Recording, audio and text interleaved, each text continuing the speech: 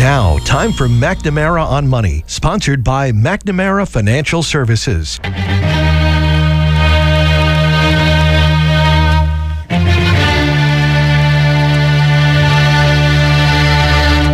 It's your lucky day. You get 2 advisors for the price of 1. Hi, this is Alyssa Reed. And this is Kirk Reed. With McNamara Financial, your hosts for today's episode of McNamara on Money on 95.9 WATD. Alyssa and I are both certified financial planner practitioners, fiduciaries, and co-owners of McNamara Financial Services, with offices in Marshfield and Chelmsford. McNamara Financial is an independent, fee-only, federally registered investment advisor. We work with clients like you every day, people that need help making sound financial decisions and people looking to check investment management off their list of things to worry about. McNamara on Money has been a call-in talk radio show since 1990. You can join us on air at 781-837-4900. Alyssa and I spend plenty of time together, and we're happy to chat with somebody else. Any advice we give is meant to be generic in nature and should be verified with your own financial professionals. You will hear about a variety of topics on this show that relate to investments and personal finance. We try to cover topics that people can relate to, regardless of their level of income, assets, or financial situation. And of course, we try to keep it interesting. My father likes to remind me that it's a smart man that knows what he doesn't know. That is why Kirk and I invite guests onto our show that have expertise in different areas of personal finance. We feel it's important to note that the opinions of these professionals are not necessarily the opinions of McNamara Financial, any of its advisors, or 95.9 WATD. Thanks for tuning in. We hope you find the show helpful and informative. Give us a call at the studio, 781-837-4900.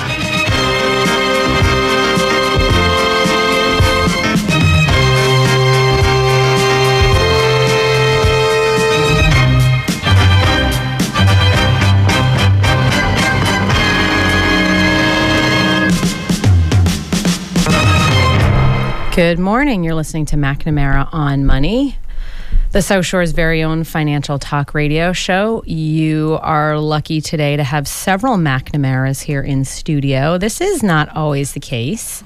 I'm Alyssa McNamara Reed with McNamara Financial right here in Marshfield, and I'm joined this morning by some family members and current and also some South Shore professionals. We have Sharon McNamara of Boston Connect Real Estate, headquartered in Pembroke. Yes. And Sharon is my aunt and my uncle and Sharon's husband, Mark McNamara of McNamara Plumbing and also Boston Connect Real Estate. Good morning, guys. Good morning. So many McNamaras in the house. I love it. It's really good. And yes, I'm your favorite auntie. I know. You're my favorite. And people are still confusing us. I just had someone the other day who I had a consultation with regarding finances and investments and things like that. And then at the end, are you still doing real estate too? Oh, really? But you say, no, this is my aunt's car. So you call my aunt. Exactly.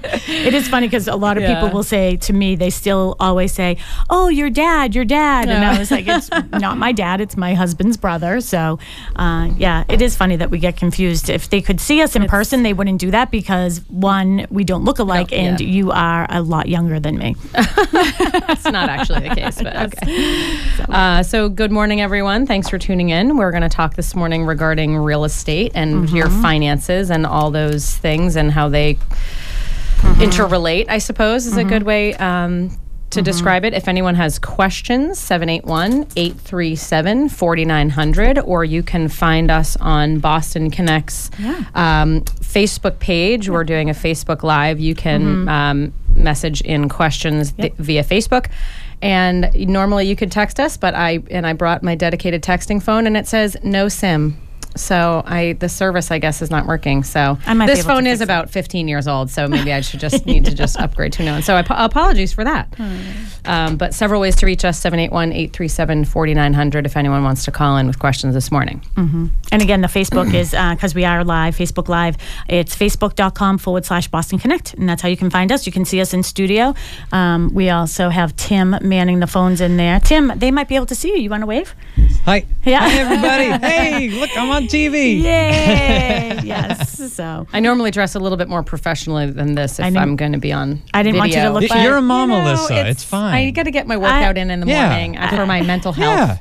I didn't want you to look cuter than me today. Oh, thanks. That's really some nice bright colors, you know. True. No, it was a last minute decision, so. No, it's fine. Yeah. Love it.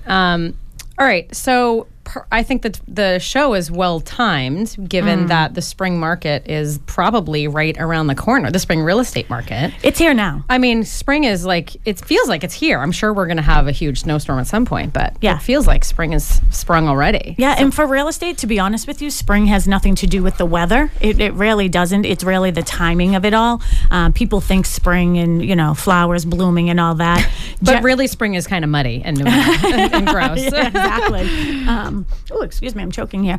But honestly, we tell people who want to be ready for the spring market that they should really be thinking about coming on the market the day after the Super Bowl. So really? Yeah. Yep. So that's really the beginning of the spring market, and it has been very, very busy. I always thought the spring market did have to do with the weather, because people are kind of out and about. We'll go to some open houses. We'll, I don't know, feeling better about just leaving the house. But those are people who are sort of looky-loos, not necessarily people who are really looking for houses. So that's why I tell clients who are sort of on the fence about putting their house on the market, we want to wait until the spring. Our flowers look so beautiful, this, that, and the other thing. We can always take old pictures, that you have to showcase that. But you have real buyers this time of year, because who really does want to go, trudging through the mud or the snow, or, especially like during the holidays, it was a great time to be on the market. And we had a lot of sales during the Christmas. Because not a lot of people want to put that effort in during the holidays. Low inventory. Exactly. So if you rewind to like last fall, when the financial markets were very interesting, the real estate, there was a ton of inventory, right? And then and there was a lot of bidding wars. Am I getting my timing wrong? You're not getting your timing wrong. It's just the way that you're wording it is wrong. Sorry. I'm wrong about everything in your field, just so you know. Okay. That's why I have you, by the way. No, you know what it was? It was low. It was still low inventory, and that's why we had a lot of bidding wars. Oh, low inventory. Did I say it backwards? Okay. Yep. So when you have low inventory, and that's what ends up happening, it's very much a seller's market when you have low inventory. So, and what ends up happening is buyers buy with emotions. So everybody wants a house, It's really difficult for those first-time home buyers, or those buyers that are going from, maybe the condo or the smaller Cape or that first-time home. Similar to you when you had your first home in Norwell, going up to that bigger home in Marshfield. That's the demographic right now that's having a really difficult time, because the people selling homes like yours right now are not selling them. And that reason is because the boomers are in a situation, the boomer demographic, they're in a situation right now where it doesn't make sense for them to sell that big 4-bedroom colonial house, because they can't make a lateral move. There's no place for them to go. There's nowhere for them to go. I have this discussion with my older clients very frequently, that they're ready to downsize. Their kids are out of the house. They want something smaller. They want something with less maintenance. And there's not a lot of options around here. No. There's not a lot of one-level living that's reasonably priced, that's newer. Yep. And a lot of people don't want to go right to a condo or an association. Yep. So they're having a really hard time. A lot of them go south. Yeah. So there's a lot And more available. Sorry to interrupt. One of the things that one of the builders that I work with, it's Stonebridge Homes, and they're out of Easton, but I have a 34-lot subdivision with them right now in Pembroke, and then we have another 9-lot subdivision. That one's going to be all colonials, but that's something that he's really good about forecasting what is in the future and what people are going to be looking for. So this is it's a 40B development in Pembroke and 34 lots. So 40B, 25% of the homes have to be, accounted for affordable people, for people to have more affordable housing. And we have ranch-style homes. So we have ranch-style homes. We have homes with first-floor masters. That's one of my favorites, is the Clarendon. We actually just sold our model this week. The Clarendon model, first-floor master suite. It's really great. And then if you do have guests, there's 2 bedrooms upstairs and a little loft area where you could set it up as like a little sitting area with a full bathroom. So if you do have guests, they can sort of stay there. And they have smaller lots. And that's key seeing. Because, as you age, you don't necessarily want to have the same level of maintenance, especially yard maintenance, or the expense of it to hire people. Well, we're seeing people in your demographic that don't want it either. I mean, right before the show, Uncle Mark was telling you to take water off your pool. And you're like, all this homeowner stuff. Hey, I work a lot. I just don't work a lot at my home. So, well, he's looking out for you anyways. Yes, I appreciate that. So, no, homeowner entrepreneurship is a huge, and it's everything. It's so much work. Yeah, it just doesn't. And don't tell me that. It doesn't. I already needed to. But think what you're doing with the girls, though, right? Yeah. I mean, you're always doing something, or you're working. Yeah, it's really tough for your demographic, and Kirk too. Like he's right beside you doing all the same things. Well, so many, dual income families, both parents working, not as much time for taking care of the home. So, because you know what, though, I have to commend you that the thing that you're doing right is, okay, you didn't worry about the water on the pool because no one ever told you about it, but they probably still either Uncle Mark told me, or the patio guy told me, or the pool guy told me. Somebody said something. Somebody probably told me. But I think it's great, though, that you're realizing what's important, and that is, okay, you have to work. That's just a fact of life. But those 3 girls are your life. Other than that, and your marriage, right? Oh, yeah. But it's true. Yeah. You're a good mom. Oh, thanks, Sharon. You're a great mom. I try mom. to be a good mom. Yeah. I try to balance it all. But yeah, I'm involved in the local chamber of commerce, and the South Shore Chamber of Commerce did a study recently, and I'm not going to be able to quote it perfectly well, but one of the results of that was the projected housing shortages on the South Shore. I think part of that was housing shortages for like young professionals, so people coming out of college wanting, working in the city, working in Quincy, and looking for a certain lifestyle that's not a suburban, Cape, that's a loft style apartments or condos, and that Hingham Shipyard style of living, which seems to be very popular and popping up all over the place, but.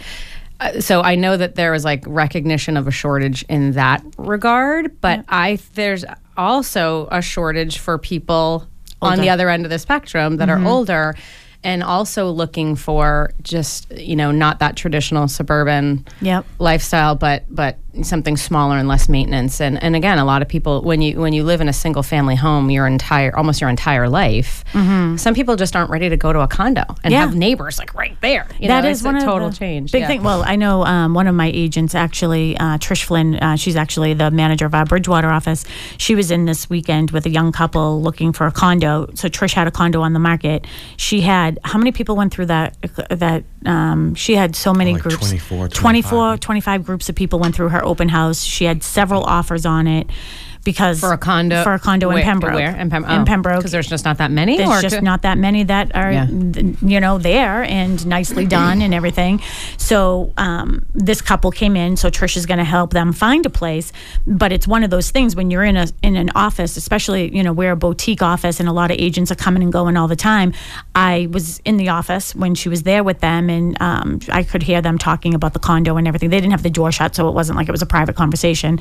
It was late at night. I was the only one there. And I just went in and I was like, hey, Trish, I know that you're looking for a condo. Just so you know, I think I'm going to have a condo coming on the market in the same area in the next couple of weeks. So it's almost like you have to give people that head start to let them know. Yeah. Wow. And one of the things that you were talking about with the inventory shortage in Boston and, the metro areas, I think what I'm finding is, or what I'm recognizing, because, the name of our company is Boston Connect Real Estate. So we're connecting Boston to the South Shore and the South Coast, connecting home buyers and home sellers. So we do have our pulse on the city as well. And what we're finding is not necessarily that there's so much a shortage, but affordable. A shortage of affordable homes? Yes. So in the city, you mean? In the city. Yeah. So a good example is, excuse me, I had I still have it. It's a three-decker in Dorchester. Yeah. The Ponset area, really, really nice area. And unfortunately, it was a hoarder situation that owned it. So it needs a lot of work. So it's going to be a complete, flip for somebody. And we had one open house on a Wednesday, dedicated time frame. We had 24... No. We had 40 groups of people come through this open house. It was affordable. It was on the market for $700,000. A triple decker in Dorchester just doesn't happen. But what we did, it's an estate sale as well. So what I said, it's actually my best friend's stepdad, and I said it was his sister, and I said, and his family growing up. I said, why don't we do this? Let's get an appraisal for the estate just to justify what we want to list this at, and we'll go off of that. So the appraisal was just a little bit under $700. Well, they'll need the appraisal anyway, so that's mutually beneficial. Exactly, right? And we're satisfying the needs of the estate by saying that we are trying to get the highest and most for the estate. So we had that. It was just a little under $700. We put it on the market for $700. So it was basically my real estate team, which I have a real estate team that helps me with my real estate clients, and then I have a team that helps me with my office. So it was myself, Mark, Mary Baker, Melissa Wallace, and Mary's boyfriend, Sam Horton, who's also a full-time real estate agent. 5 of us. Oh, I didn't know he was. Okay. Yeah. 5 of us to man this property. So we all had stations, 40 groups of people coming through. And by groups, there were some groups had 10 people in them. It was crazy. Wow. Yeah. What does it triple decker in Dorchester go for? Over $1 million? Over $1 million. So what we did was we said highest and best offer by a certain time. We ended up with 24 offers. I have a binder like this, just like this, with a full spreadsheet of what all the offers were. We went through all of them. The sad thing is, I felt really sad for some people that came in. There were some really nice young couples that just want to live in Dorchester. That's where they grew up. Yeah. But they're being beat out by developers and contractors. Yeah. They just can't compete, especially these guys have money or they're being backed by somebody with money. So they can come in and say cash. Yeah. So I felt bad in that situation. But, we have it sold. We literally got offers at $900,000. Wow. For this place. Wow. There's just no inventory. There's no inventory, and these guys want it. So what they're going to do is they're going to flip it. They'll renovate all of it, and then each unit they'll condominiumize it. So each condo will probably be between $625 and $650 once they're said and done. Wow. They're going to have to put a lot of work into it. But that's probably quite a profit, though. It's a complete gut. That's oh, really? It's a complete gut. Yeah. I mean, it has some of the beautiful details that I love. I mean, I actually said to Mark, I would love to buy this because, let's face it, Casey's. And Mark was like, "Oh, that's a lot of work." Yeah. Mark's going to be doing all I the would work. have done it, but it was just. I mean, the numbers just started going higher and higher, and I'm like, "Oh my god." Yeah. And I would have gotten a phone call. Yes. Should we do this? Yeah. But the thing is like it is a family friend, and he was willing to sell it to me cheaper. Wow. But my job as a real estate agent is to get my client, regardless of who they are and what they're offering me, the highest and best. So that's what we did. And, ultimately what it ended at, I wouldn't have purchased it for because I don't, you know what I mean? My intent would have never been to flip it and sell it, as condos. My intent would have been, Casey's living in the city now. She could have an apartment. Mackenzie will come back at some time. She could have an apartment. Yeah. The 3rd floor had views of, So we were basically buying a $1.5 million 3-family in Neponset by the time we were done so the kids could live next to us. You're such good parents. But it had a garage. Oh, that's probably unique for Dorchester. Well, bonus. It had a 64 Mustang in there. He would have probably left us that. Is that still, are bidding wars still happening on the South Shore as well? Yeah. Or was that just because it was in the city? Nope, it's still happening here. I actually had an office meeting yesterday, and I was talking to one of my agents, Matt Mahoney. Actually, he's going to be my agent spotlight this week, too. And it's great because Matt, I'll just put a little plug out there for Matt too, Matt is very interested in doing more, and he's going to be out there doing more for Boston Connect soon. So there'll be more news to share about that. He said he put an offer in on a property this week and he was outbid. There were just too many people. Yeah. Mm-hmm. How quickly times change though, because it's all of a sudden, it doesn't seem like it was that long ago that there was, I know it was years ago that there was an excess of inventory and prices falling. And I know it's been years. 2010. But now all of a sudden, I have casual conversations with people in the office about, they're selling their properties or they're going to be listing their properties. And now it's kind of like the strategy is I'm going to price it a little bit lower than I think it's worth because I want to create that bidding war. And you're starting to hear people talk about that because it's happening. Yeah. Well, the numbers are the numbers. I mean, that probably better than anybody is, the market is different for many reasons. And I think technology has a big part of it. You can stand in front of a house now with an app called HomeSnap and you can find out what everything around you has sold for. It geolocates you. You can see what the assessments are on these properties. You can see all that. And buyers are very savvy, especially our millennial generation. I know that, I very much dislike when I hear, people putting down that millennial generation because honestly, I think it's one of our better generations because they research everything. They're real smart. Yeah. They really are smart. They pay attention. Yeah, and they're very resourceful. They're very much, they know what they're talking about. The other thing I like about them is once they make a decision, that's when they say, okay, now I need to be hiring. Like, I want to work with, your team, Sharon, because I need somebody I trust, so they've done all the research. So you can't hide the numbers. And that's why prices right now, I would say Plymouth County, and I can look it up in a minute, probably 98, 99% sale price to list price ratio. I don't know. Understand what you just said. So what people have the house listed for? So they're listing it accurately. Is that what that means? Exactly. Essentially? Yep. Okay. Yeah. So you just can't. And then I always have a problem with people. There's that boomer generation is the generation that always says it to me. Oh, well, let's just put it a little bit higher because everybody's going to try to knock us down on the price anyways. And I say, no, it doesn't work that way anymore. We just say the house is priced according to the condition that it's in. So does your strategy change based on market conditions, though, like with regards to the way that you price properties? Like if we are in this environment where people are overbidding, are you strategically pricing things a little bit lower, or does that never change for you? It never really changes for me. I mean, it isn't even really my job to tell anybody where to price the house. I give them a range of where I think that it should be. And then what I say to them is, what is your motivation? Do you want to test the market a little bit and be on the higher end of the range or a little bit over that range? Or do you want to be right in the middle of the range where we know we're right on, or do you want to be on the lower end of the range? Because anywhere, in that range is going to work. I did recently have a situation where I had made a suggestion to the client that they come on at, I prefer coming on the market, people look in $50,000 increments, right? So this one property, I'll just say it was on the market for, I suggested 500. They decided that they wanted to come on for 510. Okay. I mean, $10,000 when you're talking about this much money, right. And I said to them, well, here's the thing. One thing I know for sure is you can never underprice a house. Because of what you're talking. You can never underprice a house. Because what you're saying, right? If I underpriced a house, you would just have a whole bunch of people. Exactly, right? So that momentum, and everybody wants what everybody else wants. Yeah. So you would get above your price. You can never underprice a house. Okay. What you can do is overprice a house. And for some reason or another, it's like backwards momentum. You can't sort of get that excitement back about that property. Right. So I always so I suggested, that makes sense. Yeah. Come on at 500. If you're supposed to get 510, I promise you will. Because the people in the up to 500 range wouldn't see it at 510. Exactly. When really they could afford it because because $10,000 for them too is probably not a big swing either when qualifying for a mortgage. Yeah. Yeah.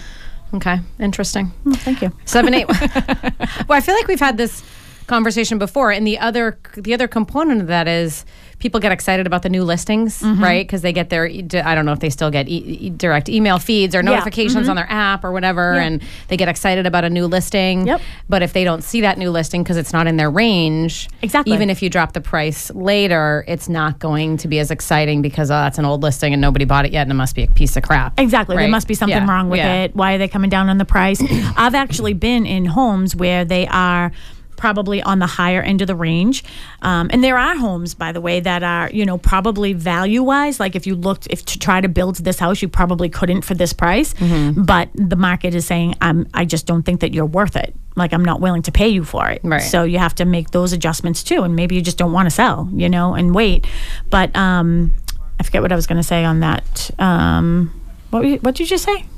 We were talking about overpricing a house and how I know. New and exciting. Oh, new There's and something exciting. about so something to that. Yeah. So if it's a price change, I've had people come in. This is what I was saying. I'll be in open houses and people will say right to me, well, I'll wait until the price drops. Or if I do a price break on a house and have an open house, people will come in and say, oh, I've been waiting for this to drop. Like, they just don't make the phone call to say, and that's the thing, is the mentality of, oh, somebody will just throw me an offer. That doesn't work anymore. It just doesn't happen. Oh, no. Because people don't want to really negotiate with somebody that they feel is unrealistic to begin with. True. True. We had that experience when we were looking for our Colonial. Remember that? And they weren't playing ball. Yeah. And they were negotiating and just being really stubborn, and it wasn't worth it, and we walked away. Yeah. And thank goodness for that. Yeah. Because we ended up finding the right house. But I had a comment about that, and I completely lost it. But we'll take a quick break. 781-837-4900 if anyone has questions for us. I'm Alyssa McNamara-Reed, talking with Sharon McNamara of Boston Connect Real Estate and Mark McNamara of Boston Connect Real Estate and McNamara Plumbing. We're talking about real estate stuff, spring market stuff. I want to get into sort of like different situations that I see. We talked about multi-generational living and, selling properties when an aging parent either goes into a assisted living or nursing home, or if an aging parent, dies, and what to do with the property. I wanted to sort of talk about different situations like that after the break, but we're going to take a quick break and we'll come right back. Hi, this is Mike McNamara with McNamara Financial Services in Marshfield. If you're near retirement, maybe it's time to take a serious look at your retirement plan and your investment strategy to make sure you're going to be okay. We're local, we're a family business, and we can help. It's what we do. McNamaraFinancial.com or 781-834-2010. Let McNamara Financial Services help guide you through the Medicare maze. Tuesday night, October 16th, join Kirk Reed, certified financial planner, practitioner of McNamara Financial Services, and Medicare expert Peter D. Stoner. There'll be complimentary cocktails and hors d'oeuvres starting at 6:30 with the Medicare seminar beginning promptly at 7. Register online at McNamaraFinancial.com or by calling Mary Beth at 781-834-2010. Planning and insight today will make for a better tomorrow. Attend the McNamara Financial Services Medicare Seminar Tuesday night, October 16th at Station 8 Restaurant and Pub at 1899 Ocean Street in Marshfield. The South Shore's breaking news, weather, and traffic station. WATD FM Marshfield. WATD Brockton. This is Kirk Reed from McNamara Financial. I often get asked, when should I start collecting Social Security? It's not always a quick question to answer, but an important one. If you'd like to have a conversation about your situation, give me a call at 781-834-2010 or check out McNamaraFinancial.com. This is 95.9 WATD in Marshfield, Massachusetts, the South Shores radio station. You are listening to McNamara on Money. Please give us a call at 781-837-4900 with your questions or comments. Okay, Alyssa, let's get back to business. Good morning. Back to business it is. You're listening to McNamara on Money, the South Shore's very own financial talk radio show. I'm Alyssa McNamara-Reed, and I'm joined this morning by my aunt, real estate professional Sharon McNamara of Boston Connect Real Estate, and my uncle, Mark McNamara of Boston Connect Real Estate and McNamara Plumbing, my plumber extraordinaire, and someone I rely on for general home ownership advice, actually. Anytime there's an issue, I'm like, I'll call Uncle Mark. Hopefully we have no thank issues. you for that, yes. And we're talking about all things related to real estate today, and obviously finances. Any financial question, always happy to take questions like that. We are on Facebook. Oh, thank you.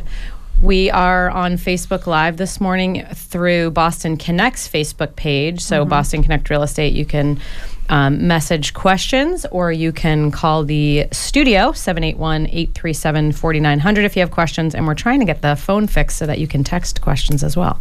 But we do have a caller, so we'll go to Tom from Kingston. Good morning, Tom. How are you? Good morning, everyone over there. Hey, Tom. Doing good, thank you. Got a couple questions, if you don't mind. Sure. If my parents pass away in a car crash, we'll say, for example, and they leave a will saying that Tom gets the house, and so now I call up Sharon and I say, listen, I want to sell my mom and dad's house. And you say, well, are you on the will? Whatever questions you ask, what proof do I have other than the will that that's what their intentions are? Or are you able to sell the house with just the will? You would have to be officially named executor or personal representative of the estate in the will, and then the probate court would provide. Well, I'm not a legal professional, but this is my understanding that, and then the probate court would give you the legal document that names you as personal representative of the estate. I believe it's called the letters testamentary. And once you have that document, you are the official representative of the estate, and you can make decisions for the estate. And that is the proof that I need in my world, and I'm assuming it's the proof that Sharon needs in her world. So it's a legal document. So along with that comes a lot of time, right? Usually 6 months or so? Potentially, yes. Yep. Yeah, the probate process, I think on average is like 12 months in Massachusetts, if not a little bit longer. Yes. Yeah. I mean, Anything some that people they can do to avoid that? Well, you can do some estate planning, and you can. There are ways to make your estate a non-probated estate, utilizing trusts, and utilizing different ways to title your assets so that they're non-probated assets. So yes, you can avoid the probate process. Okay, good. Yeah, and you need an estate planning attorney for that. Sure. Right. Okay. And the last question I have: is there a difference between a real estate broker and a real estate agent? Oh, good question. Yes, there is. And there's a difference between a realtor, too. So a real estate agent is somebody that takes a class, and I believe the class is 40 hours now where you can take a class. I always refer people to Charlie Burke down in Braintree, which is Mass Academy of Real Estate. Awesome guy. Dorchester guy, no surprise. And then you take a test. So it's really simply that easy.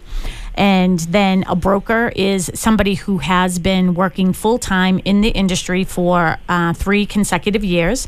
And you have to do another 40 hours of class time, and then you take yet another test. And the broker test is a more difficult test than the real estate agent test. To be a realtor, realtor is just really a designation. So Sharon McNamara, realtor. I can't say... we shouldn't be saying the realtor Sharon McNamara, because it's not a noun, it's an adjective, really. Okay, all right. That is a designation. So that's part of being the National Association of Realtors, which we call NAR. So Tom, you've heard me say I've been at the NAR convention, I've done this, I've done that, right? Right. So NAR is our National Association of Realtors, and we have to take we abide by a code of ethics. And we have to take an ethics course. Once you get your real estate license, you have to take a 1-day full, I think it's 8-hour class. Okay. And then you're designated to be a realtor. The way that realtors work is my office, for instance, Boston Connect Real Estate. Sharon McNamara is a realtor. My office is a realtor office. Everybody in my office has to be a realtor. So we all abide by that same code of ethics. Now, is that through the state? Nope, it's an association, National Association of Realtors. But we also have a state association, which is the Massachusetts Association of Realtors. So I'm part of that. And then I have to pay, and we pay dues to these associations. Then we have local associations. So we have South Shore Realtors, which is right across the street from my office. I'm also a member of the Greater Boston Association of Realtors. I'm part of the Cape Cod Association of Realtors, and I'm also part of the Bristol County Association of Realtors. So, now, are you also able to sell out of state, or are you limited to the state of Massachusetts? I am limited to the state of Massachusetts. We do have some states that we can, sort of bump over, like with our license. Right. But you still have to get your license, issued through them. For me, I haven't really had a need. Interestingly, I do have a client right now, a developer he's going to be developing some land in Maine. And I'm looking for a realtor up in that area. So I'm doing all the research for him and interviewing the agents to help him choose one. So I will refer to that agent. Good.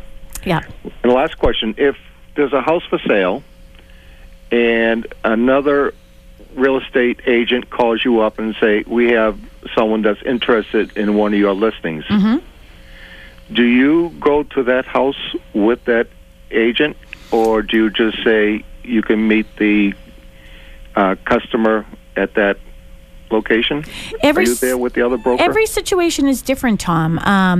In most instances, buyers agents prefer not to have the listing agent sort of there hovering over them so they can have their conversations with their clients.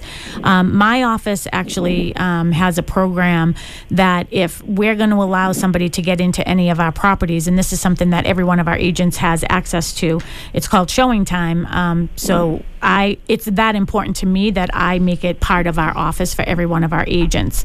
And it basically will show that the agent is licensed with the state of Massachusetts. They are part of MLS. What we get sometimes is attorneys, interestingly, in the state of Massachusetts, they are automatically considered brokers. But they have to register themselves. So sometimes what we get, and I know this because I think my daughter Casey goes to BU Law School. So last semester she did her real estate. There's a whole class on real estate and law. That's, I guess, what gets them that designation. But they really don't know, a defense attorney doesn't really know much about real estate, to be quite honest. I mean, they do, but they don't. Contract attorneys tend to pull apart all of our contracts. Defense attorneys become defensive when they're looking at PNSs. That's why I think it's really important to use a real estate attorney for all these things. But back to your initial question, sometimes like a parent, this happened recently, and Mark actually had to help one of our agents. One of my agents had an open house. Girl went through it. She really liked it. She was going to put an offer in. Her mother is an attorney and considers herself a real estate agent as well. She wanted to bring her daughter back alone to see the property. We would not allow it. She wasn't in MLS. She wasn't registered with the state the way that she was supposed to be. So we sent Mark down because Sue was busy. So Mark, actually, it's great because Mark has his license, that Mark was able to go down there and accompany and let them in the house. But some clients do want us to be there. I have a new listing coming on, and she has a couple of cats, and she's really nervous about someone, being, not so cautious about the doors being open, so I will accompany every showing. So I really do leave that up to my clients and what they feel. What are your thoughts on it? What do you feel? Because of today's world, it's a little scary sometimes. Oh, yeah. To allow another... I trust you. That's the reason why I listed with you. Mm-hmm. So if you have another agent come, and they come with their kids and parents, and, the whole family comes out to check it out, mm-hmm. If the kids are running around the house or whatever the situation may be, mm-hmm. you don't know what could happen. Yeah, and things do happen sometimes, unfortunately. But generally speaking, I've been doing this for 18 years. Okay, I know a lot of the agents, so for the most part, I'm very familiar with the people who will be going in my houses. But for the other thing too is that's one of the things why I love this program is because everything is documented who's in the house. So I can actually, like one time there was an instance where somebody's house, they didn't lock the front door or something like that. And it wasn't my listing, it was somebody in the office. So we were able to go back into the thing and see who the last agent was there. Because what happened is a second agent came to show the property. She said, she was told that the property was going to be locked. So we give her the lockbox so she can get the key.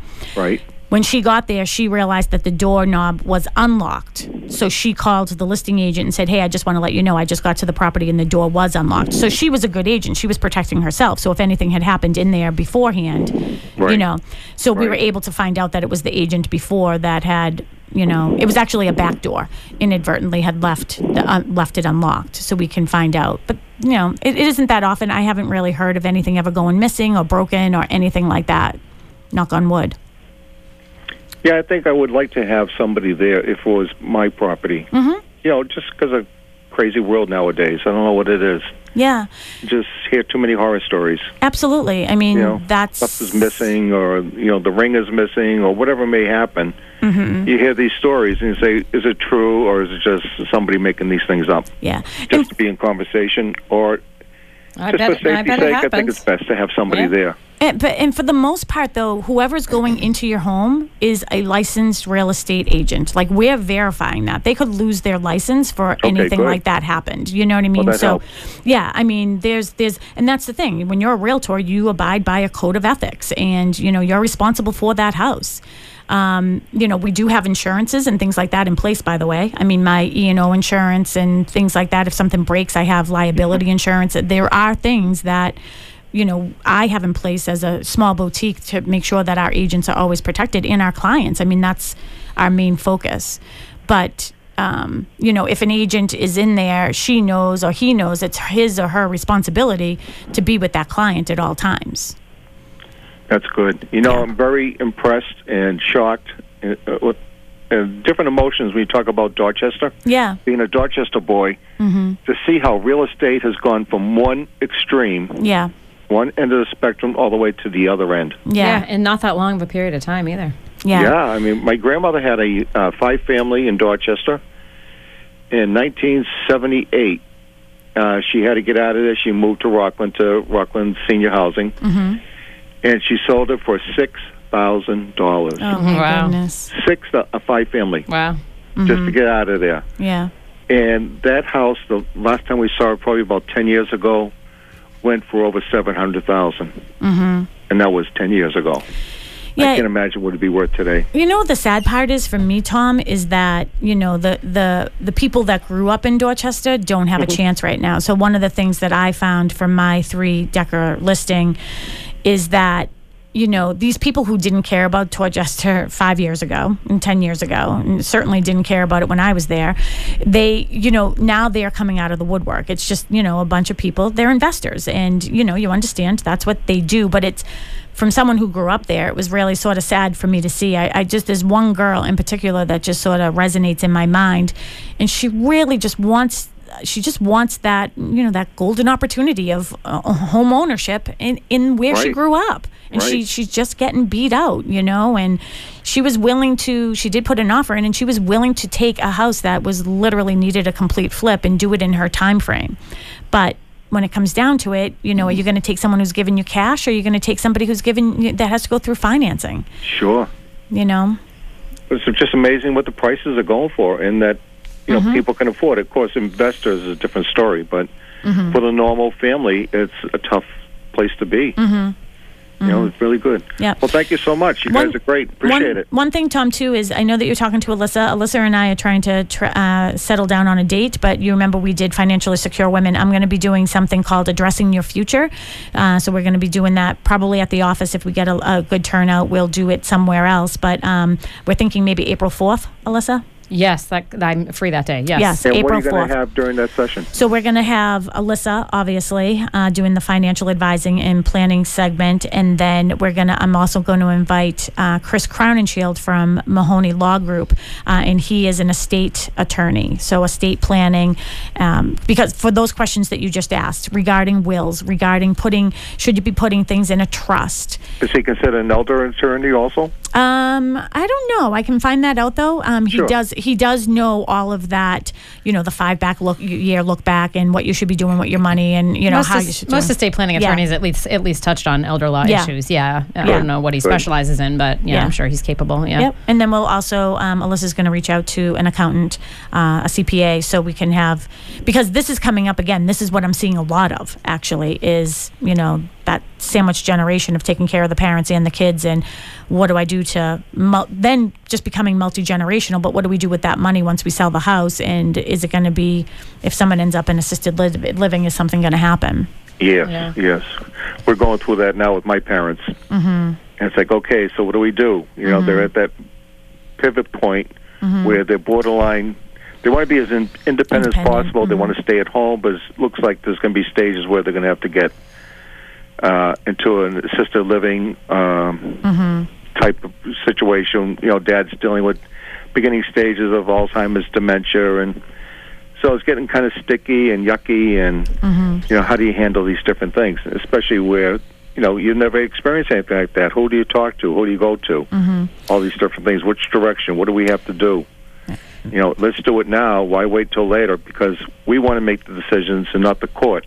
Yeah, and that's why we're putting together this team of people, and that again is going to be April 4th, and I will get the website up pretty soon. It will be addressingyourfuture.com, but that's going to be the name of the workshop, just Addressing Your Future. And it'll be on your website? Yes, we'll make sure that we get it out there, and you listen on Tuesday nights as well for my radio show, so we'll make sure that we will promote it. I will send you an invitation in the mail. How's that? Only you, Tom. You're the only one that gets the invitation in the mail. Okay. Well, thank you so much. Thanks, you guys Tom. have a great weekend. You too. Have a good good day. talking to you. Bye, Tom. Bye-bye now. So actually, one of the things I wanted to chat with you guys about this morning is, I speak with a lot of clients about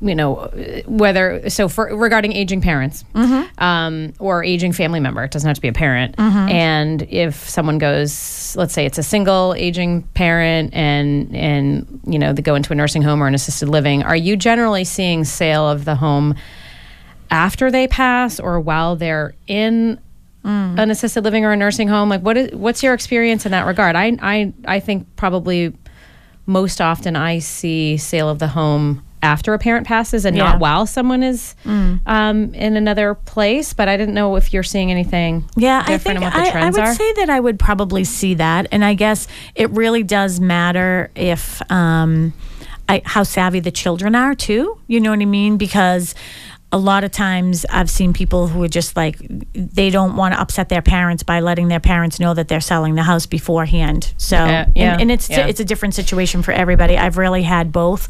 Somebody that I worked for in Pembroke, the dad had passed away. The mom stayed in the house a couple more years. Then she went over to Proprietors Hill here in Marshfield, and I sold, the family home. And it was hard for the mother. Like, that was a big thing for the mother. So it's almost like, you know what I mean? You want to make sure that you're taking the proper steps to make sure that that's going to be emotional. It was like, that's where, when the husband was there, that's where they raised their family. Yeah. And there are tax reasons also to hold it until mom or dad passes.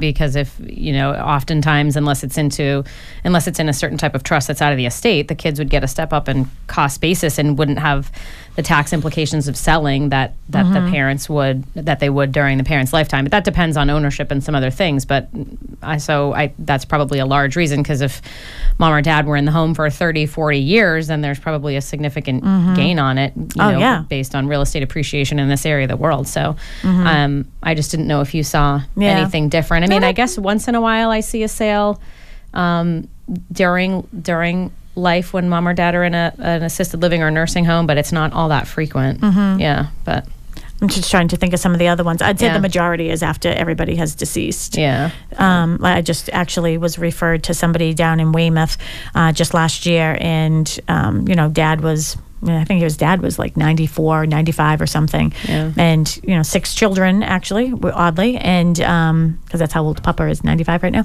And we, after he deceased is when they sold it. So that's probably the most common. But those are the questions people ask me a lot. And you answer, you have a better understanding of that aspect of things because you're dealing with people's money. I'm not really dealing with that part of the finances. Right. So people will ask me that question a lot, but that's one of the things that sort of prompted me to want to do, this new workshop, Addressing Your Future, because you can answer that question and we can get people there to help. Right. What about,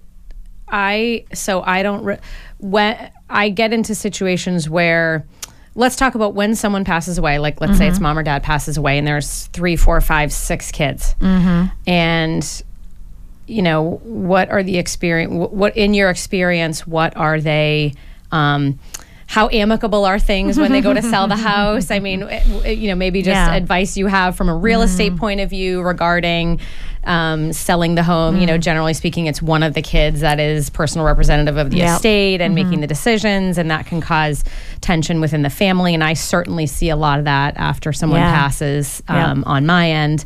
Sometimes if I'm working with the person who is the executor of the estate, then I have all the information and I can help that person plan and give advice regarding division of assets to the family. But sometimes I'm working with someone who's not the representative of the estate, doesn't have all the information, is sort of left in the dark.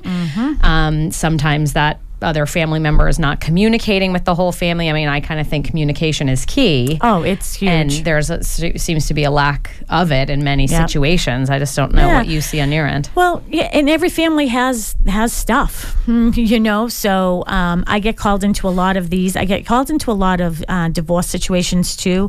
And I just think because I can stay very level-headed through the process and keep it to the real estate, I think that helps the entire family because I'm not there to pass judgment on why someone's getting divorced or why brothers are not talking.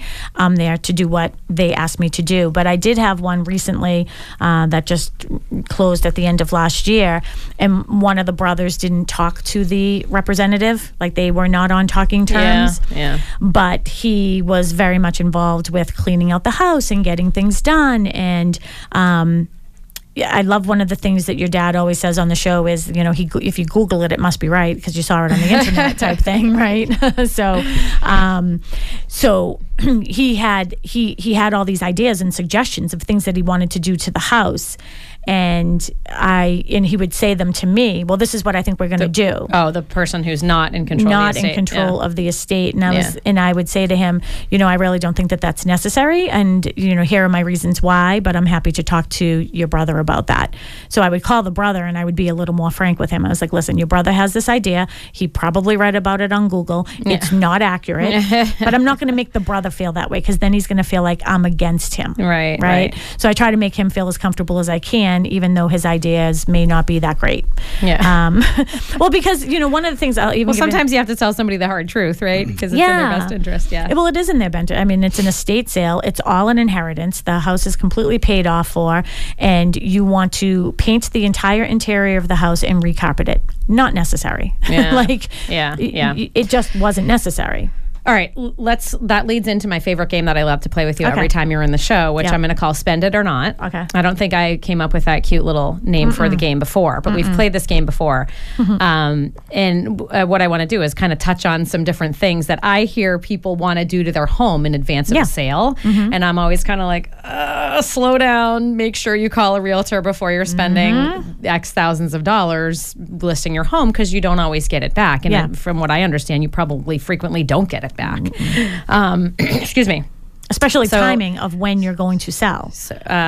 What do you mean by that? Okay, so if you're going to sell your house in 10 years, well, maybe it makes sense to do it because you're going to enjoy it. But if you're selling next month, well, probably not. There's a difference between improvements that you make on your home for lifestyle reasons and for enjoyment of your property and your life, and then and there's a clear difference between that and doing something just purely to sell it and achieve a better price. Or actually, someone explained to me earlier last week or the week before.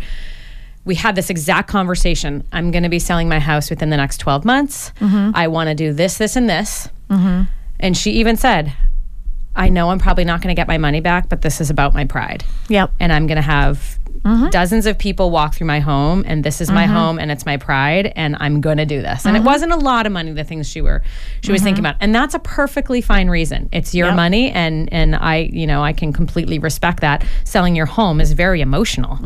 And you never, people always probably think maybe it's worth more than it is, or maybe that's market dependent too, but so let's play my favorite game, okay? Spend It or Not. Okay. Maybe we'll run late on the 9 o'clock break. Okay. So I'll just use some examples that I've heard people mention to me.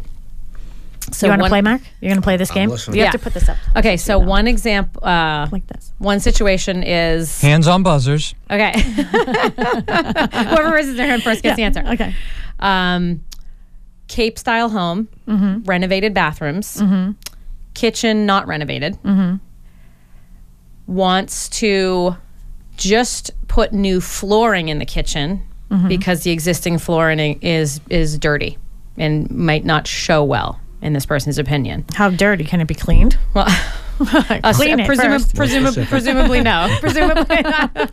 So my first thing is it a plywood floor? Can you clean it? Let's assume it's like a linoleum that's just discolored at this point. Oh, just like outdated, yellows, outdated, outdated or style. Looks brownish, yellowish. Maybe I don't know. I didn't see the floor. No, but people ask me that question because they have an older style linoleum, right? Okay. So, yes. Okay. Yeah. Okay. So, what are your thoughts? So spend it or not. I mean, if it's yellowing and the edges are all starting to roll up and so forth, I'm going to probably say, the linoleum's pretty short money. Yeah. I would say. To just layer something over it without spending thousands. Spend it. All right. I would say spend it in that situation if you're just going to replace it with linoleum. Like just because some of the linoleums right now are very, very nice. Yeah. But if the rest of the house is all done and that's just the one thing. Here's one thing I know, and I know for sure, and when I go through people's homes, I just did this yesterday. I did an analysis for somebody. I walk through your home as a buyer's agent. because buyers are looking for what's wrong, not for what's right. So in some instances, people want to fix things, and I was like, don't bother, because as soon as you fix that, they're going to notice this. But you said in your situation that everything is basically all done. It's just this one situation. But the kitchen wasn't done. So I kind of had the conversation, well, whoever buys it is going to rip out the kitchen probably anyway. And talking like yellow and green appliances back from the 60s? Or? I don't know. Well, we call those sage now anyways, the green, It's harvest gold and avocado. Yeah. Again, I didn't see the property. Yeah. I didn't drive to her house. Well, that's the thing too, though, is... But cheap flooring is pretty cheap, and actually some of that flooring that you stick down yourself is made to look like tile and would actually probably show pretty nicely. And this is one of the things that you should say is, I don't think that you should really make that decision on your own based on that. Have somebody come in. I mean, I've done it before. We have a mutual client, and I went to his house, and he was going to make his kitchen smaller to put a first floor. He had a first floor half bath and wanted to add a shower and tub. And I was like, well, why would you do that? And he's like, well, I thought maybe somebody might want a first floor bedroom. People who are older might want a first floor bedroom and then have a full bathroom. I go, well, that's who you are, and that's why you're leaving. Right. And most people don't want a smaller kitchen these days. Most people want to open up the kitchen. And they don't want the 4 bedrooms upstairs because they have 1 bedroom downstairs, right? I was like, yeah, don't do that. Right. So, but I would say, okay, so in that case, I would do that. But you can do cheaply things, doing the floor, spend it. Okay. And you can do things in the kitchen too. Sometimes you have older cabinets that sometimes those can be painted and they look nice. I mean, don't paint them yourself if you don't think that you could do a good job, but there are companies out there that do it inexpensively. Yeah. If you have nice solid wood cabinets, why not? Yeah. And it's very easy to say the house is priced according to the condition it's in. And like right now I have a listing that's going to be coming on, and the bathrooms are older. So it has those colors, the older colors. And I just suggested just changing things out, like, put in white towels, a white what is that? Shower curtain. Doing things like that, because I'd rather very clean avocado green or harvest gold over nasty, dirty white. That's true. Right? That's true. So it isn't that nobody wants anything nasty, dirty. So it isn't the color. There's nothing wrong with it. But I also had a client who just had the brown tile. That was the thing that they used to do, like the the 4x4 tile. Yeah. And all around, she just had it reglazed. I don't know how much it cost. Maybe $1,000 or something. Had it all reglazed to white. It looks beautiful. Oh, okay. I didn't even know you could do that. Yep. All right. Let's play Spend It or Not again. Ready? Yeah. Let's say older. You got your hands on your buzzer? I got my hands on my buzzer. Let's say Family Feud. Home. Let's say older home, not very updated. Okay. Hasn't been painted on the interior in a long time. Painting the interior walls to like a trendier, more modern color. Let's say gray. I would not say gray. Oh, is that not trendy or modern? It is trendy. That's exactly what it is. It's trendy and modern. But isn't that one of those colors that'll be not awesome forever? No, I would do something more neutral. Like I always suggest, like a Manchester tan. I don't know what that is. Yeah, it's almost like a lighter, whiter. Like it's white, but with certain things it could go gray or it could go tans. Okay. So I'd say don't do anything trendy. Okay. Just do something very basic. And if you're going to do something like that, you want to do... So there was a fad in the 90s, right? Every carpet in every bedroom was a different color, like mauve or blue. So the same thing with the walls. But I say paint all of that, because what that does is it makes everything look bigger, and it feels like, everybody wants that, especially think about like a first floor. Everyone wants that like sort of open concept. Yeah. Even if you don't have that opportunity to do that, when you have different rooms, different colors, it makes everything feel a little more boxy. It doesn't have a natural flow as you're going from room to room. Oh, okay. Yeah. So I say paint it. Especially, a lot of houses have, smokers, people who used to smoke. People do not like that. People who have pets that weren't taken care, you know what I mean? Like sometimes that's held in the walls. And I say take down all your curtains and make sure those are being washed too if you have odors. Okay. So interior paint, spend it. I would. Especially if there's maybe darker colors on the wall, or if it's showing dirt or anything like that. And it really is an expense, but it really, again, like an attorney would say, it really does depend. If you don't have the money to do it, then don't worry about it. Just price the house according to what the condition is, and you have that scale of where the value of the house is. Just go on the lower end of the scale. How about or give a concession. Sorry. Okay. How about an updated 4-bedroom colonial with a 24-year-old roof that looks dirty and mossy from trees overhanging? No, you call Instabright, which is a WATD. They do the commercials here. That's how I found them. Yeah. If it isn't leaking, don't worry about it. Okay. It's working. So don't. I wouldn't price hey, the roof is older. I know. We priced the house according to the condition that it's in. Okay. It's not leaking. I am not a fan or an advocate of replacing something that is perfectly fine and working. Okay. Roofs, you can get 40 years out of roofs. I mean. Can you? Yeah. All depends what the shingles are. It matters what the shingles are, but you absolutely can. And, if it isn't broken, don't fix it. Okay. What if it's a leaky roof? What if it's a 30-year-old leaky roof with mossy? Yeah. I just don't like mossy. But you can roofs get that to me, off. But you can. We have some moss on one part of our roof. I actually didn't know that. You can call Instabright. They actually do a good job. I should have called Mark and asked him, can I clean my roof? Well, don't do it yourself because and then Kurt up there with those. Yeah. Our roof is like so steep too. Well, the other thing too, though, that you have to be careful of is there are a lot of companies out there that say, hey, we clean out gutters and we do like roofs, but they're just up there with a power washer. They're going to damage your shingles.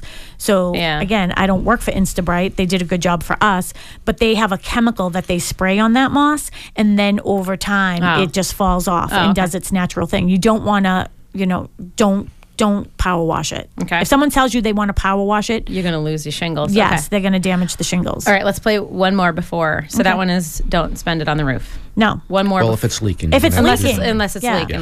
Well, and one of the things to think about too is with the roofs, go into your attic. And I recently went to a house that I was doing analysis for that I'll be putting the house on the market. And it's a walk-up attic, so it was really easy for me to get up there. And I looked up and I was like, you have mold. And they're like, oh, no, that's just dark, it's just stained. And I was like... It's just dark black wood. Yeah. Well, we got black wood. Yeah. Well, that's what it sort of looked like. It looked like it was just like stained or something like that. And I was like, no, I'm pretty sure. I'm not a mold expert, but I know a mold expert. So I took a picture of it and I sent it to him. And I was like, hey, does this look like mold to you? And he's like, 100% yes. So what was nice, though, is I've been in this business a long time. I know a lot of people in the industry. I was like, any chance that you can get over here today to just take a look at this? And he was there within 2 hours. He's like, oddly, I'm going to be in that area later this afternoon. I'll swing in. Okay. And he was able to, and it was mold. So we just get it remediated. Yeah.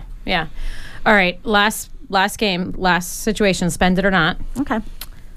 I don't know, older ranch style home, maybe not updated on the inside, but with some serious landscaping issues on the exterior, like bushes real close to the house, really overgrown. Maybe the grass is real patchy. So I guess just a situation where there's really no landscaping and not much curb appeal. So spending, let's say, $3,000-$4,000 on landscaping for curb appeal. I'm waiting for your answer. Well, I'm just thinking if everything's real overgrown up against the house, once you cut that down, now you're getting into painting because I'm guessing that all the wood behind the bushes that are up close to the house. Remember your house? I still have a picture of what was under your house. Which house? That's a tough question. Yeah. Remember? Yeah. Oh, found termites? Yeah. We had termites. Yeah, we had to have it treated. Yeah, I remember that. Yeah. So that's going to be like the snowball effect. Yeah. So, you know what I mean? So maybe just walk away. As is. Walk away. Okay, don't. I'm not a landscaper. Yeah. Well, one of the things, too, is you shouldn't have your bushes up against your house for the very reason what happened at yours. I mean, Steve Cook, Imperial Inspection, he found termites there. I have a picture of him holding termites in his hand. Ew, you do? I do. Maybe I blocked that out of my memory. I don't even know if you were at the home inspection, were you? Kirk was. I don't know. Maybe. I don't know. Anyways, so that's why you shouldn't have your bushes. I mean, you should. This is regular maintenance type stuff that you should be doing all the time, anyways. So trim back your bushes. I mean, that's something easy enough for people to do. To spend the money, if you have it, spend it. If you don't. Curb appeal is huge, though. Yeah. I mean, I'm guessing if it get to that situation, you probably don't have it because you don't have the money to maintain it. True. Okay. Fair enough. Yeah. That's what I was thinking too. True. But you're right. It could be the snowball effect where it looks worse when you trim them back because the paint is like different colors or chipping. I didn't know my house was that color. Yeah. Yeah. Oh, is that the original color? Oh, okay. But, the other thing too is you just want to make sure, with those bushes and stuff, make sure that if they're overgrown into the pathway and things like that, or if you have, a brick walkway or stairs that are crumbly, you want to make sure that you're taking care of those things just because people are going to be coming onto your property and you don't want anyone to get hurt while they're there. True. So those things you want to look for. Yeah. Okay, let's take a quick break. I'm talking with Sharon McNamara and Mark McNamara of Boston Connect Real Estate and McNamara Plumbing. I'm Alyssa McNamara-Reed. There's all these McNamaras in the studio this morning of McNamara 3 McNamaras, Financial. no waiting. That's right. If anyone has questions for us, we're talking about real estate. We're going to talk about preparing your house for the spring market after the break. 781-837-4900 is the call-in number. I did get the text-in number working. You can text questions to 781-775-0116, or you can check us out on Facebook Live, Boston Connect's webpage, and message. We're going to take a quick break, and we'll be right back. The South Shore's breaking news, weather, and traffic station. WATD FM Marshfield. WATD Brockton. Did you know that there are almost 10,000 mutual funds out there? Not to mention almost 2,000 ETFs? And what's an ETF? Given these overwhelming numbers, how do you go about selecting what's appropriate? Hi, this is Alyssa Reed with McNamara Financial in Marshfield. If you're ready to let a professional worry about your investments, visit us at McNamaraFinancial.com. You own a business, or you're running a nonprofit or a municipality, and you just might be somewhat overwhelmed with all the changes in state healthcare law, federal mandates, rules governing retirement, employee benefits. For instance, do your employees understand the value and costs of their current benefits? Oh, and by the way, what about tomorrow's changes in state and federal policy? Keeping up is a full-time job. You have better things to do. Gallagher Benefits of Boston and Quincy are benefits experts. To be somewhat formal, Gallagher Benefits offers strategic consulting that assists employers in providing wellness and health promotion programs and offers advisory services to provide insight, understanding, and answers. Let Gallagher handle the headaches. Visit the web at ajg.com. Leave the aspirin on the shelf. ajg.com. Market turbulence can cause panic, and you might be wondering if your investments are allocated properly. I'm Kirk Reed with McNamara Financial in Marshfield. Let me help you understand your investment strategy and ensure that it is suitable for you. Then you can turn off the financial news and move on with your life. This is 95.9 WATD in Marshfield, Massachusetts, the South Shores radio station. You are listening to McNamara on Money. Please give us a call at 781-837-4900 with your questions or comments. Okay, Alyssa, let's get back to business. Good morning. You're listening to McNamara on Money, the South Shore's very own financial talk radio show. And this morning, real estate talk radio also. Then I should... My guests this morning are with Boston Connect Real Estate, and headquartered in Pembroke, but with also an office in East Bridgewater? Bridgewater. Oh, sorry, Bridgewater. Yeah, Bridgewater. Sharon McNamara and Mark McNamara of Boston Connect. Thank you very much for being here. You also have Talk Real Estate on Tuesday nights, correct? Yeah. At 6? Okay. Yeah, we come on about 6:15 right after the news on Tuesday evenings.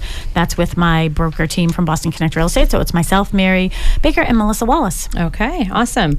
Just quick announcements, which I have to find. Mary Beth Pro is so good about preparing those for me, and I didn't open them. We do McNamara on Money is now also on Sunday mornings between 7:30 and 9:30. Did you know that? We now have a Sunday morning time slot. Oh, no. 7:30 to 9:30 right here on WATD. We don't yet record live on Saturday and Sunday, so we have been replaying the show from the week prior. So it's a... Right now, the Sunday shows are rebroadcasted, but there might be times when it is live, 7:30 a.m. to 9:30 a.m. Oh, nice. Yeah, so that was new that was effective as of the first of the year. So you can tune in. So again, we won't be live, but I think there will be times in the spring where I will be live on Sundays because Saturdays I coach soccer, so it will be easier for me to record live on a Sunday and then. Next week's show, Saturday, February 23rd, is estate planning. How will your assets be preserved, protected, managed, and distributed after your death? We were just having this conversation. Our guest, elder law attorney Gerald T. Murphy, Jerry Murphy, out of Weymouth, I believe, will be Mike's special guest, and together they will explain the importance of estate planning. So that's next Saturday, and that show will be live. And then the following Saturday, March 2nd, is all about mortgages. I'm going to have guest Jeremy Devaney of Fairway Independent Mortgage, and we're going to talk about mortgages and all their beauty and all things surrounding mortgages. I haven't put my outline together yet, but it will be great. Jeremy's a great guest. We've had him on before. Nice. I wanted to get preparing your house for the spring market because we keep talking about getting to that, but I wanted to play one more spend it or not game. Okay. I thought of one during the break. Yeah, and I'm excited, by the way, for your Sunday show, but when I'm waiting for you guys to give up this 8 to 9 slot so I can have that, okay? Well, we already established that I'm younger than you, so I might not have it. I know. All right, so one more spend it or not. Yep. Regarding a kitchen, let's assume the house is fairly updated. Yep. The kitchen has, let's say, nice hardwood cabinets. Maybe they were painted white. Maybe they look really nice. Not necessarily need to be replaced. But let's say the countertops are an outdated material, which would be, laminate. I don't know, laminate or square 4x4 tile. I don't know. That's pretty dated. So, and someone's preparing to list their house. So granite countertops. That's it. No cabinets or anything, just granite countertops, given the countertops outdated. Spend it or not. Are we in a 4-bedroom colonial or are we in a 2-bedroom ranch? Oh, jeez. He has good questions. Yeah, I know. 2-bedroom ranch. Nope. 4-bedroom colonial. I would say yes. Okay. If you have the money. I would think that it would be the opposite because someone in a 4-bedroom colonial might redo that kitchen with older cabinets painted. Not necessarily. No. I mean, it really does matter what it looks like. I mean, I'm a big advocate of if it isn't broken, don't fix it. It is what it is. Okay. You know, I mean, I remember one house that I had listed and it had like honeycombed style tile from the 80s. It was perfectly clean. You could have literally eaten off this floor. And that's what everybody kept on saying, you know, when they were coming in. And I was like, that's one thing is some people can't get over anything. Eventually somebody did, but I still wouldn't have told them to change it. I just didn't think that it was worth changing it. Yeah. It's still good. Yeah. You know? Yeah.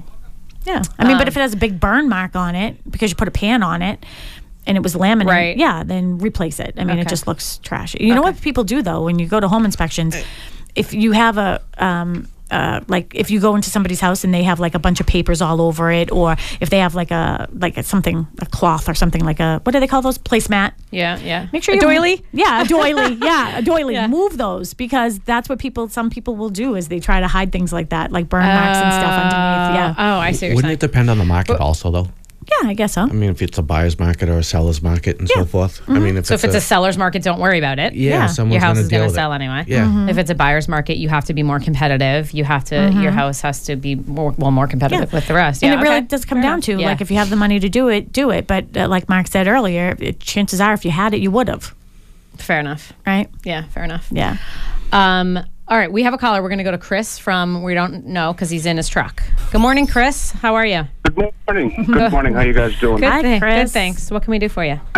I just had I'm just going to list them off real quick because they just keep popping into my head and I've been thinking about trying to sell my house. Okay. I'm going to start with the ugliest first. Is my backyard's kind of, I have 2 dogs. Backyard's kind of muddy. It's a lot muddy actually. So every time it rains, it's a nightmare. Well, it's that time of year too. Oh, is this? We're going to play Spend It or Not with Chris? Yeah. Real life situation. Okay. Right. Muddy backyard. Okay.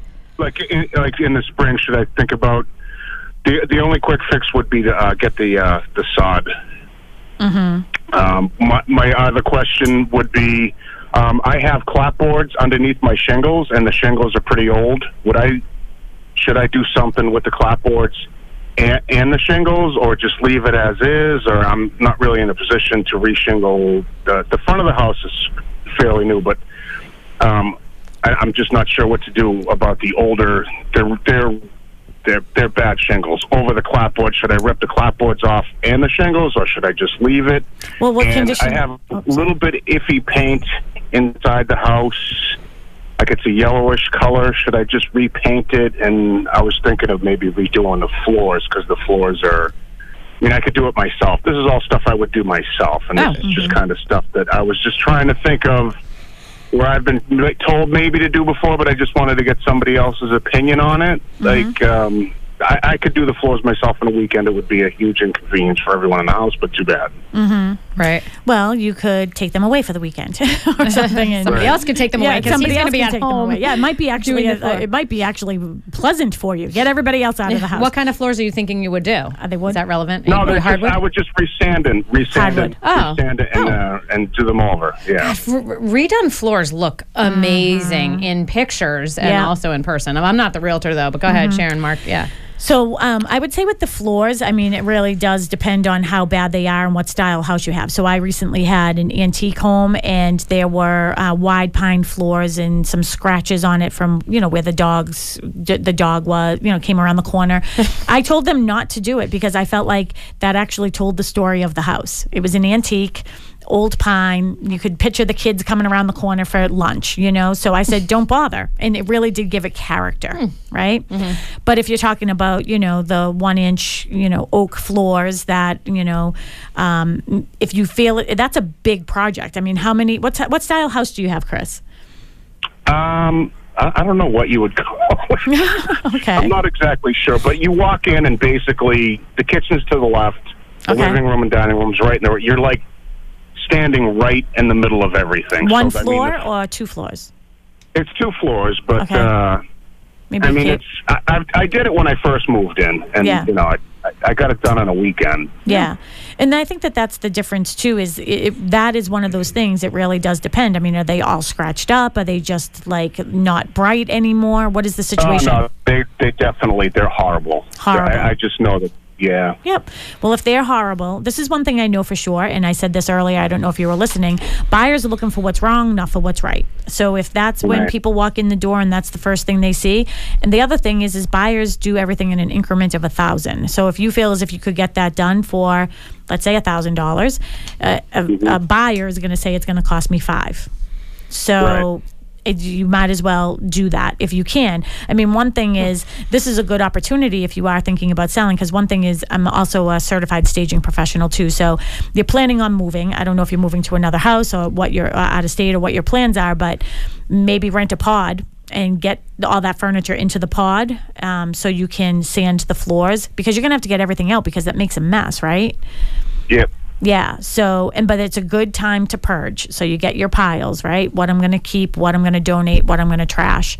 And then you could do that for the weekend, which would be nice. Then when you're putting everything back into the house, everything has a place. And it's minimalistic too. You don't have to put everything back in. Yeah. So spend it on the floors. What about the backyard? What do I do with the back? It's a nightmare. Is it like a family going to buy this house? Is it like a big backyard where you can have a big swing set? Or it's like the lot is 5,000 square feet. Oh, okay, so small.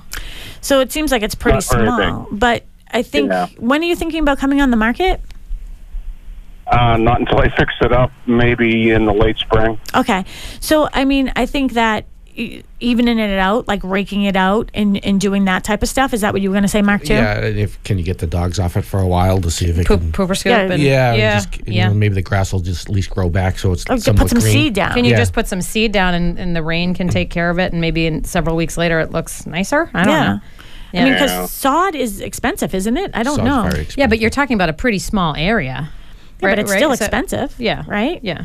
So if it's a small area, I would test it with the grass, and I would say if it comes up, with the grass seed, if the question comes up, then you say the house is priced according to the condition it's in. At least you've given it a shot.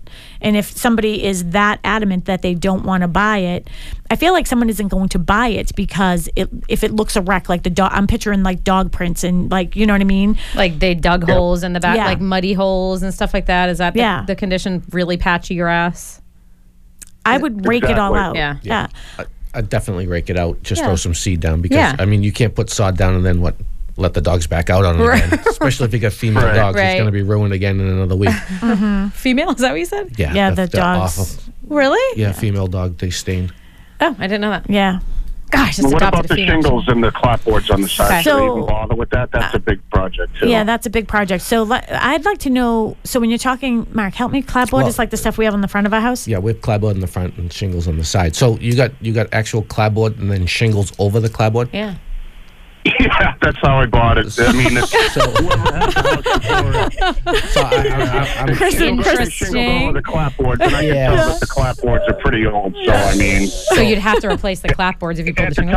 at the time I bought it, I didn't care. I'm like, oh yeah, I'll just rip it all down someday and I'll redo it. Oh, someday. That Yeah, I sounds got like that the snow. someday. I've been waiting How for many- a garage for 26 some days. Yeah, how many years ago was that? 26 years. I mean, how bad are the shingles?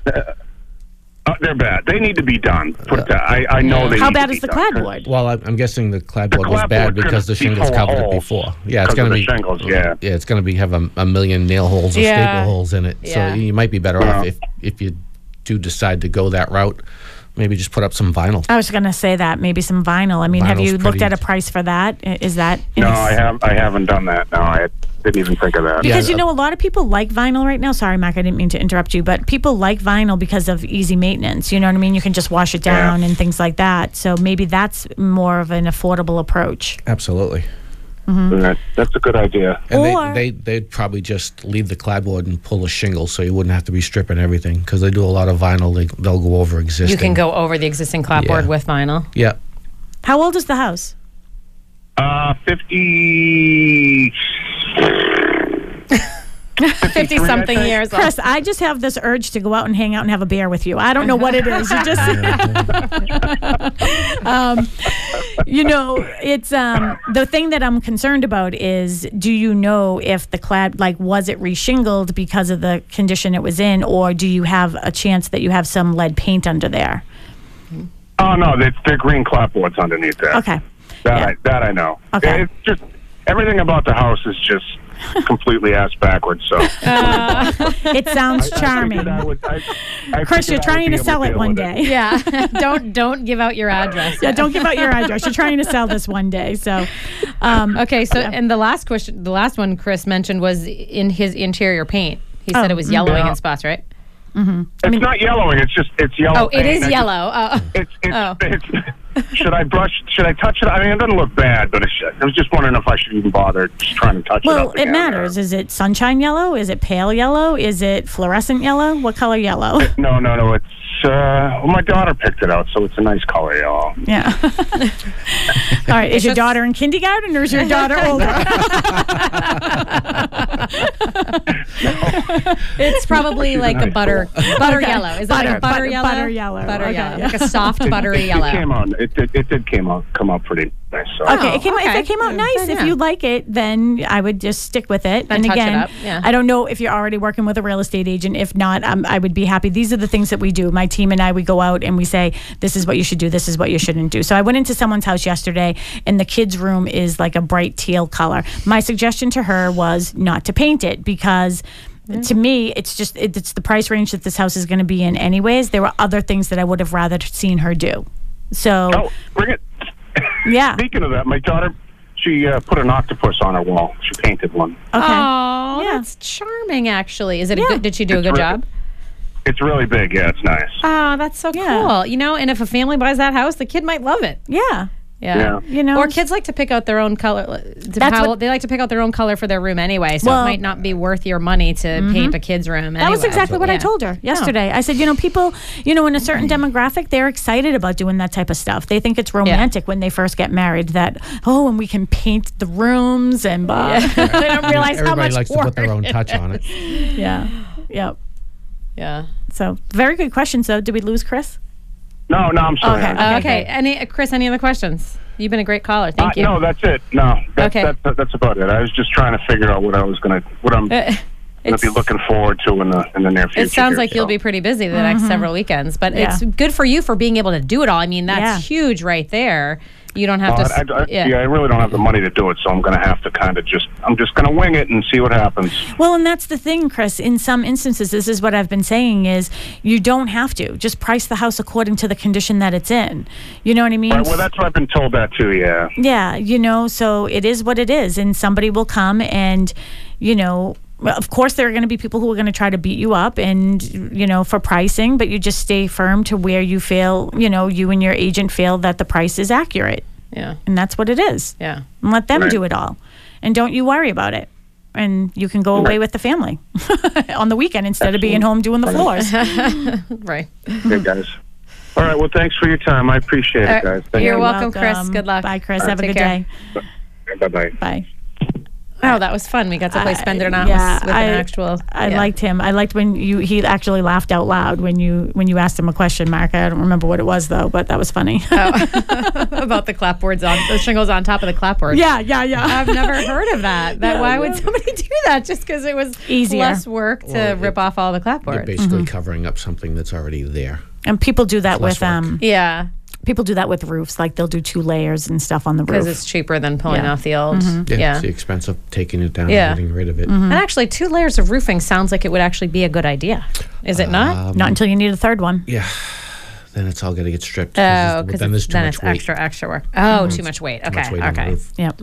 Right. Okay. All right. He made me laugh. I liked him. Yeah. Didn't he just seem like he was cool? And I totally guy. need him around my house too. Like he can do he can just refinish the floors. Like that's amazing. I'll have him go to my house too. That's when actually refinished floors is one of the first things I notice when I look at pictures of real estate. If you see that shiny, a slightly darker color than that traditional yellow pine, if you see floors finished in that way, it's very noticeable to me anyway. So if because sort of am I correct that like a darker stain on a wood is a little bit more trendy right now? Maybe, and so maybe not a good idea long term, but as compared to the yellowish, compared to the yellowish, which is like my house now, which actually looks orange to me, so I can't stand it. Yeah, Mark will be busy soon doing that. I would literally I would just when it's our time to do that, I will just get a pod and put everything in it and have somebody come in while we're gone for a week and just get it done. What was I going to say? The other trend that's sort of coming back too is lighter, like the natural color of the oak, not putting like that stain over it. Having a sealant over it. Yeah, just a clear. Oh, yeah. And that must really brighten up the space looks really nice. Space. Yeah. And then some, like my new construction that I have, I'll give it a little plug, Copperwood Circle. Open house today, 10 to 12. Melissa Wallace will be there too. That's off of Birch Street in Pembroke. That's the 34-lot subdivision I was telling you about. So the floors in one of our models were like that gray, which was it's very trendy. Yeah. I think it looks nice. Yeah. But you're right. Maybe it's trendy and maybe one day it won't. I don't know if I told you, but we have those 1-inch pine floors throughout most of our first floor of our house. And when we moved in, we put a carpet in the sunken living room. Yeah. And we shortly after put tile in the kitchen. Yeah. But the carpet in the living room, just with 3 kids and several animals in the house, like just didn't last very long. And so we recently ripped it up, and I'll give a shout out to Boston Home and Office Flooring. And I don't know if you know or are aware of them, but they're the owner's name is Fergus Keene. We had a great experience with him. He didn't even pay me to say this, but we had a great experience with him. He was really good. He ripped up the carpet, and we had him put down a hardwood, like a slightly wider hardwood, sort of some variation in color, a little bit, sort of brownish gray. Yeah. And he was saying, well, and I was mentioning I really need to have my hardwood floors stained at some point when the kids are a little bit older. And he was saying, I won't be able to perfectly match it, but I'll be able to stain it a little bit darker so that it coordinates well. Blends. So, but anyway, the floor looks really, really nice in the living room now. And but I started to get into this because when he was over, I just kind of mentioned to him, well, we have this carpet on the stairs as well, and it's looking really, kind of old and dirty. Can you give me a quote for redoing the carpet on the stairs? And he went over with his little, little knife, and he cut like a little corner up. And don't you know, we have beautiful hardwood under the stairs. That's awesome. Because when we bought the house, it was fully carpeted. The whole tread was carpeted and wrapped around. Yeah. And when we redid the carpet on the stairs as well, I wasn't home when they did it, and they never told me, oh, by the way, you have hardwood under here. Goodness. They just did it. Yeah. And I didn't think to ask because I would just not think that way. And Fergus was like, oh, but did you know that you have gorgeous, like gleaming, shiny hardwood? Really? Yeah. And I was like, oh, what year was your amazing. house built again? 94 or 96, something like that.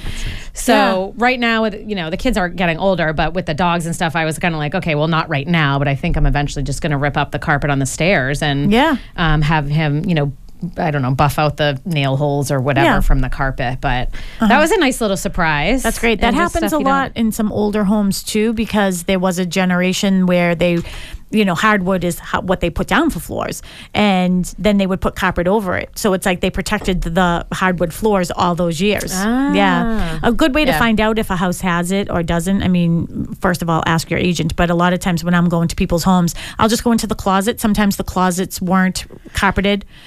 So I can see the floor and the carpet, or you can peel back a little piece and find out. Yeah, that's what he did. He just cut a tiny piece and he tucked it right back in, and you would never know. But it was a nice surprise. Yeah, that's awesome. Yeah, because those are very expensive to do. Like, to do hardwood on stairs is expensive. Well, he was saying how expensive carpet is on stairs because it's so custom, and we have that staircase curves, and so. But yeah, that was a fun little surprise. You got to be careful with that. I remember this woman called me. I think it was down in Wareham, if I remember correctly. And she had hardwoods in the first floor. Yeah. And there was something done. So she had a big scatter rug in the middle of the floor. So when she bought the house, obviously there was a rug there. Yeah. And then, she bought it. The day she went to move in, she didn't realize that under the rug was like 2 4x8 sheets of plywood that someone either repaired or dug up or whatever, and they never noticed it, like in home inspections or anything. So it was like a hardwood floor, but where the carpet was, it was just clapboard. Yeah, it was plywood. It actually or not a clapboard. It was plywood, like a 8x12 rug that covered where the plywood was, right in the center of the room. So I don't know. Somebody didn't finish doing the hardwood or something. Yeah. That actually sounds like a lot of work to cut the boards to go around. There was either damaged rug, right? or it was filled in or something. It was probably damaged and they just cut it out. Yeah, is that what you filled mean? it in with plywood. Okay. But the buyer never noticed it, and nor was it picked up in home inspection until the day of moving in when they. Okay, and the selling realtor doesn't have an obligation to disclose that? If they know, they do. Know, but nobody knew. But she might not have asked. The realtor might not. The seller might not have picked up the carpet. I just did a class on Thursday, 93A, which is lawsuits against real estate firms and things that we're obligated to disclose and not disclose and things like that. And if you know, you have to tell. Period. And you should. That's how I feel. It's like, I want to know. I mean, especially when it comes to lead paint, which is obviously that's a big deal. That's that's mass law. Yeah. But people sometimes don't tell you things, and we don't live in the house. I wouldn't know. Yeah. So yeah. Well, sort of not to that extent, but sort of similar. Remember when we bought our house, and I in like 30 seconds was like, "Yep, this is my house. I'm going to buy it. No problem." Yep. I can be very impulsive, but oftentimes it does work out on my behalf. But. It was the same thing with the carpet. Like the exposed the exposed carpet looked really great. They probably had it cleaned, and then there was that one room upstairs. Remember, he had his office. Oh yeah, and he probably had that office for years and years and years. And I didn't think, and we went through it so quickly. And I certainly don't think it was your fault, but we just once his furniture was out, the carpet was. And that happens a lot, though. Yeah. I mean, because the furniture was there a long time. Yeah. So you can we probably should anticipate. Have expected that. I mean, you can't move a desk to find it, you know. So. And is it common for someone to replace their carpets when they move into a house anyway? Yeah.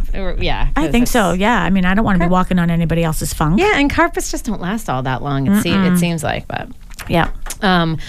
Okay, let's take a quick break. I'm Alyssa McNamara Reed with McNamara Financial. We're talking about real estate stuff this morning with Sharon McNamara and Mark McNamara of Boston Connect Real Estate and McNamara Plumbing, best plumbers around. And you guys, if anyone has questions for us, you can call into the studio 781-837-4900, or you can message us on Facebook on Sharon's Boston Connect Real Estate page. Or you can text. So we have so many options for you to ask questions. You can text 781-775-0116. We'll take a quick break and we'll come right back. This is Alyssa McNamara Reed with McNamara Financial in Marshfield. Here's what people want to know about me. Are you a fiduciary? Are you independent, and thus are your recommendations for me in my best interest? Are your costs reasonable? Can you help me with my money and making a plan for my future? Fortunately, the answer to all of those questions is yes. Call my office to find out more. 781-834-2010. You own a business, or you're running a nonprofit or a municipality, and you just might be somewhat overwhelmed with all the changes in state healthcare law, federal mandates, rules governing retirement, employee benefits. For instance, do your employees understand the value and costs of their current benefits?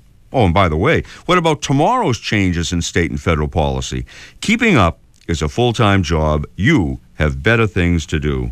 Gallagher Benefits of Boston and Quincy are benefits experts. To be somewhat formal, Gallagher Benefits offers strategic consulting that assists employers in providing wellness and health promotion programs and offers advisory services to provide insight, understanding, and answers. Let Gallagher handle the headaches.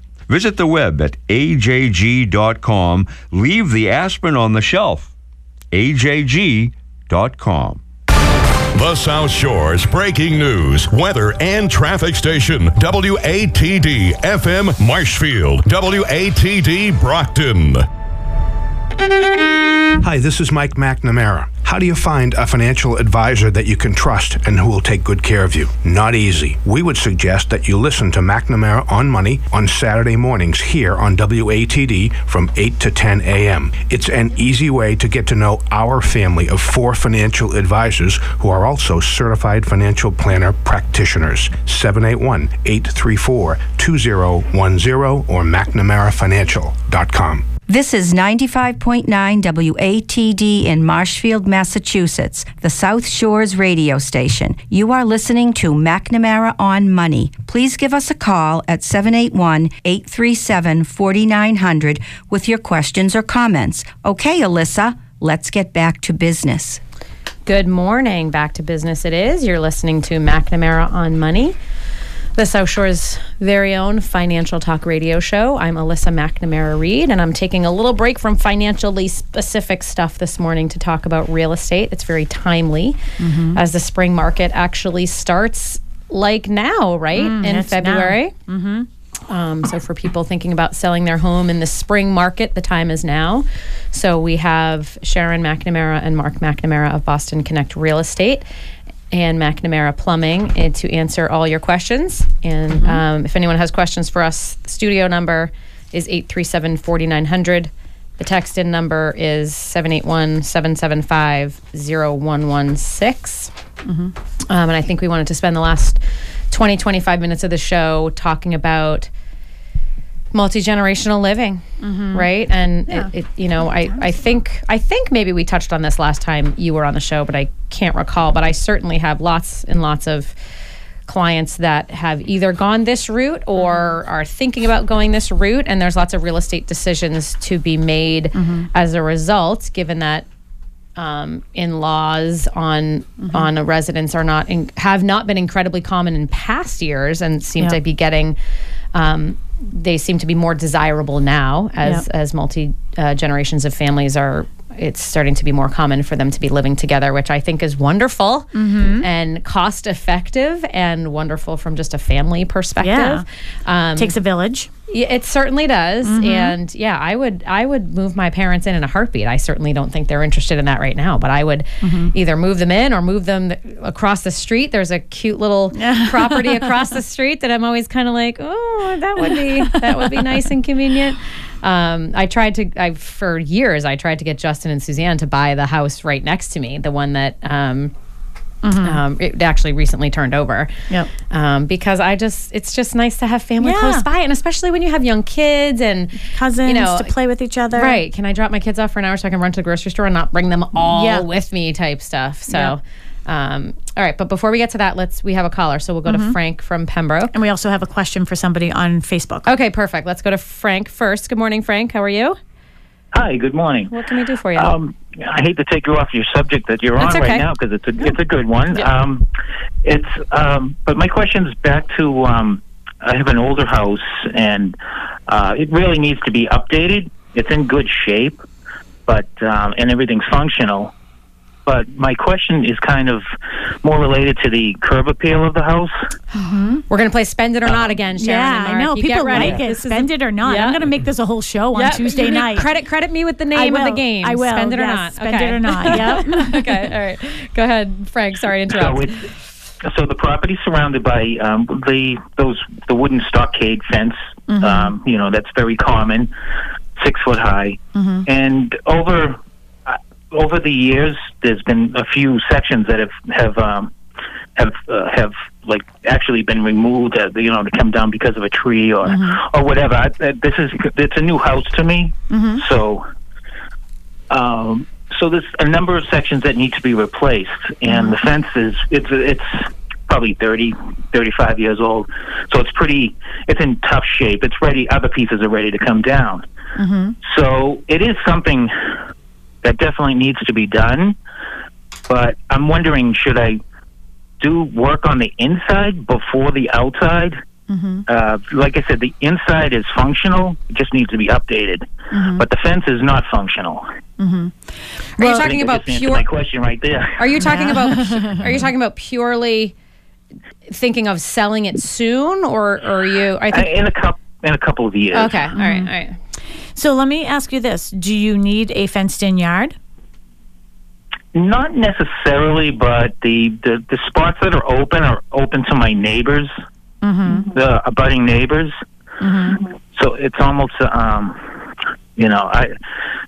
Well, my question is, I mean, if it sounds like the fence is, 35-year-old stockade fence is probably, I mean, we had one, been there, done that. I mean, we tried painting it. By we, I mean Mark. Many times, and it just never. There's no maintenance in this. There's no way that you can really repair it. But I guess I'm asking, like, do you need it because you have a dog, and like, you don't need a fenced-in yard? I mean, why don't you just take the fence down? Is it close to the street, or what's the reason for the 6 foot fence? Yeah. Well, it's just what was here. Yeah. Okay. And I kind of like the idea of having particular property lines defined. But because when I do go to sell it, I'm thinking, but again, I'm using my own point of view. I particularly like to have a fenced yard. Maybe someone else wouldn't, but how much fencing do you actually have? It's, I would say, 9 panels on each side. It's just under a 10,000 square foot lot that needs to be done other than the front. So 9 times 8. 50, what are we talking, a couple hundred feet of fencing? Yes. Yeah, at least, yeah. That a lot? I'm not, I know fencing is very expensive. I don't know how expensive the wooden panels are nowadays. So is a stockade fence the one where you can't see through it at all? The vertical slats, and you can't see through it at all. The wooden slats with the points. Yeah. Well, the thing is too is what's going to end up happening, Frank, is that if you replace a couple of the panels, it's going to make the rest of it look that much worse. So that's why I'm thinking just do the whole thing, right? Just do it over. But it's going to be a little bit of an investment. Yeah. Again, I think it will add to the curb appeal. I'm not, I would just take it down. I would just take it down. I wouldn't spend the money. I wouldn't spend the money to redo it. Unless, like I said, if the purpose for you to have it is because you have a dog and you just like the option to, well, I would even say get an electric fence. Because now what you do when you have a smaller lot and now you're fencing it in, you're almost delineating it to look smaller. Can you take it down and plant a few bushes? That's what I was going to suggest. On the property line? It has been landscaped before. I mean, it needs to be, probably, again, like when the fence was put up, I think they landscaped it. So a lot of the stuff is overgrown and stuff, but probably could be brought back. Yeah. But even that is, if you took down the fence and you wanted sort of that buffer between you and your neighbor, you can get aprovites, 6 foot aprovites. They have them at BJ's every spring for $29. You know what I mean? Right. And do it yourself, and just plant those down the side. And those grow beautifully and they make a very, very nice fence, a privacy fence between you and your neighbor. I think that you would be better off doing that. I just think, because the type of fence that you would have to put up for it to be of people's liking right now would be like the vinyl fence or something like that. Or what we have around our yard right now is, we have a pool, so we have something different there, but like the outline of our yard is the black chain link. And it kind of disappears into the landscape. It actually looks, it looks nice. Pretty nice. It serves the purpose of why we needed a fence, but it also looks nice. But most fences aren't 6 feet anymore, right? No. 4 feet is probably a more. Well, it matters if you desirable. have to have around a pool. It has to be 6 feet. You right. know? So my first opinion is take the fence down. That's going to be the big thing for your curb appeal. But if somebody else wants a fence later in 2 years when you're thinking about selling, then let them put a fence up. If you don't need a fence, I wouldn't bother. I would just do landscaping. I would spend that money towards landscaping. Here's a question for either one of you, I guess. If someone has a fence and they take it down, I'm assuming there's like concrete footings or whatever under the. Is that how they put a fence in? Are there concrete footings where the posts are? Yeah, generally they put concrete around them. I think the wooden ones, they just go right in the ground. Oh, okay. I think when you get into the metal fencing and so forth, they put concrete. I think I was going to ask a question that was maybe not a. I was wondering if someone later could reuse the same footings, but probably not. No. No. Okay. No. Yeah. Okay. And then like inside, I think that you're on the right track because I think you said like everything is working. I guess, my suggestion for you and my professional advice is just make sure you're sticking with like, the mechanicals of your home, because I feel that buyers, again, are looking for what's wrong, not for what's right. And I think mechanicals always seem like big ticket items to people. So make sure you get, do you have a boiler or a furnace? Make sure. Well, yeah. Like I said, everything's, the most important parts have been updated, which I'm very lucky as far as the heating and electricity and that end of it. It's just the veneer, the walls, the doors and that type. And again, if you have a real estate agent you work with, that's great. Call that person in. If you don't, we're happy to do that. We do it all the time for people. We come in and people will say to me, we're not planning on moving right now. We're planning on moving in 2 years, 3 years. What are some of your suggestions? What are the things I should focus on? What should I focus on today? What should I focus on tomorrow? What should I focus on next year? But the big ticket things, good idea. Are the mechanicals. Get up into your attic. Make sure you don't have any mold up there. You should for your own safety anyways. Just make sure that all those things are all taken care of. If you do you have a boiler or a furnace? Forced hot water or forced hot air? It's a furnace, forced hot air. Forced hot air, okay. Anything that you're having done or maintained, like if your water heater goes or things. I know, Mark, when you replace a water heater, don't you always write the date with a Sharpie?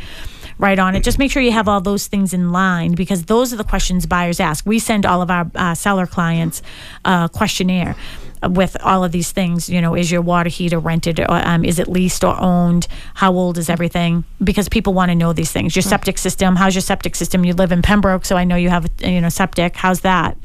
Or even if they don't want to know those things. Yeah. How long ago was that? How long ago did you buy the house? About 6 months ago. Oh, all right. So you're going to be there longer than 2 years. And you're thinking about selling already? Yeah.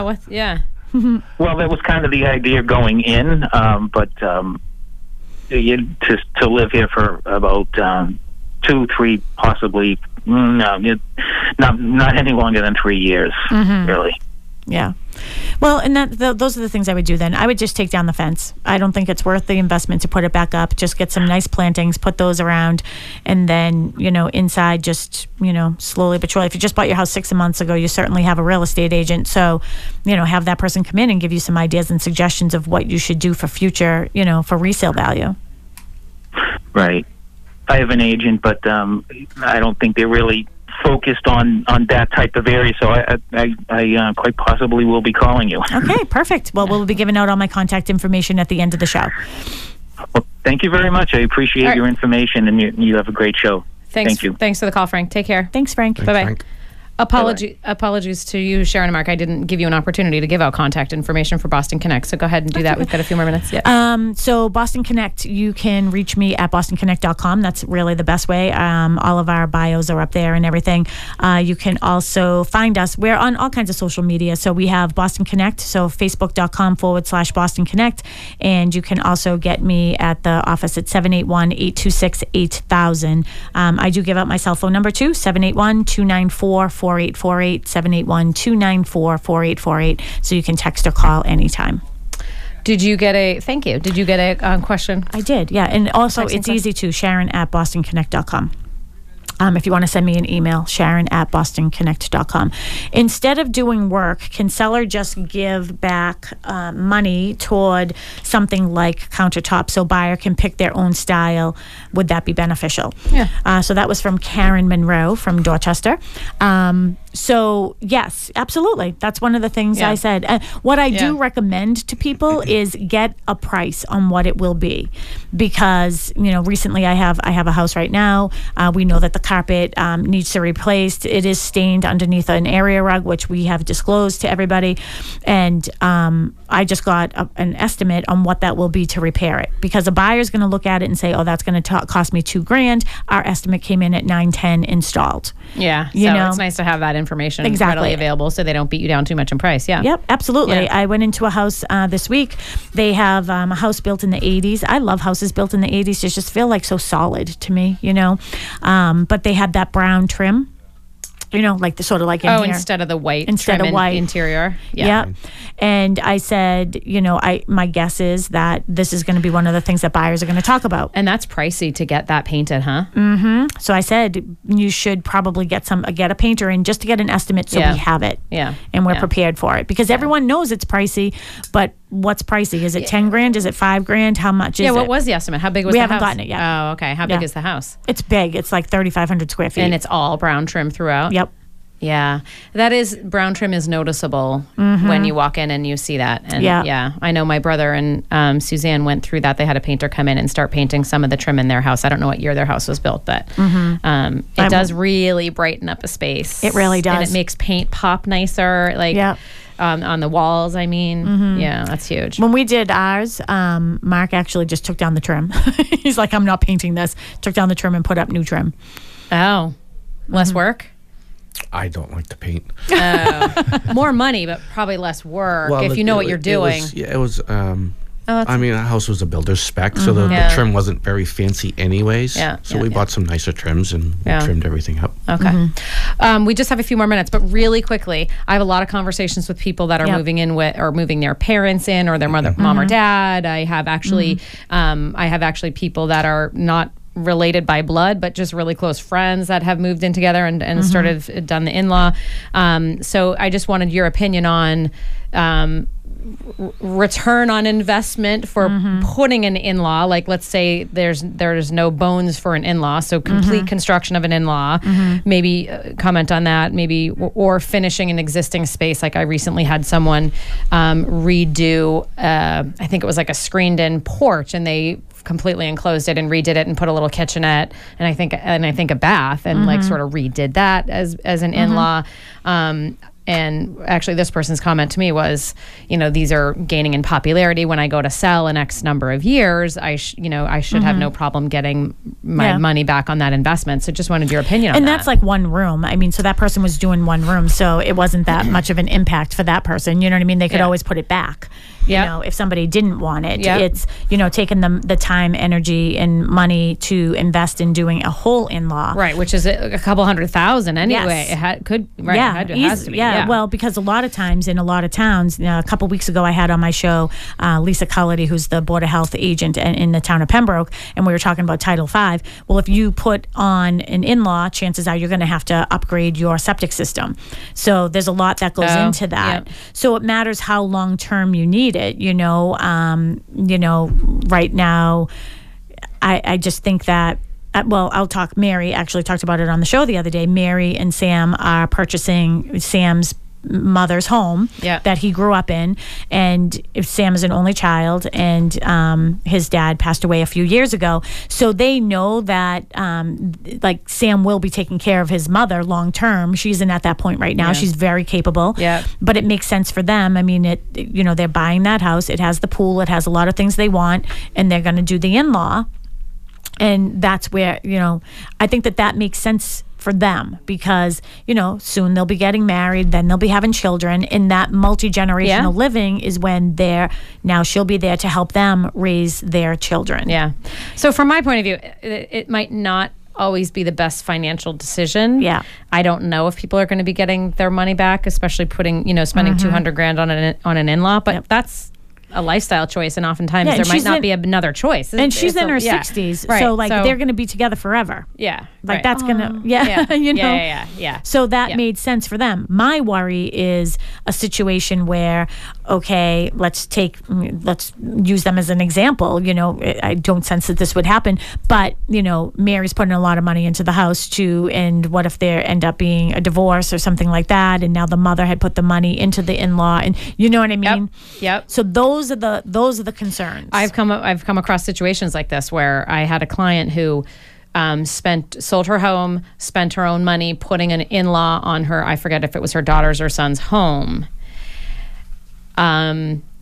is not on the deed to the home. Maybe didn't end up enjoying the situation, doesn't like the location of the house, stuff like that, kind of wants to get out, but their money is now tied up and doesn't have a lot of other options. So you really need to make sure that that's the right decision. We have an agent very similar, exact thing. Mom sold her house, put an in-law, and then bought another house with son, put an in-law on, and son is responsible for paying the mortgage that's left on it because she gave all of her proceeds from the sale of her house towards this. Yeah. Son lost job. Son can't afford the mortgage. Yeah, they're like towards foreclosure right now. So so those are the things that I really do worry about. Yeah, you got to really think it through. Everything is situational. Honestly, in situations like that, I'm more apt to send people to you than for me to make that decision for them. And you know, that person saying to you, you know, these are becoming more popular. Who knows? Who knows what's going to be popular in 10 years? I don't. Yeah, you know. Fair enough. All right, we've just got a few more minutes. I've been chatting with Sharon McNamara and Mark McNamara, Boston Connect Real Estate. You can find them at bostonconnect.com. Facebook, Boston Connect, and your phone number, 781-826-8000. 8000. I'm Alyssa McNamara Reed. You can find me at McNamaraFinancial.com or McNamaraOnMoney.com. Takes you to the similar site, but the radio.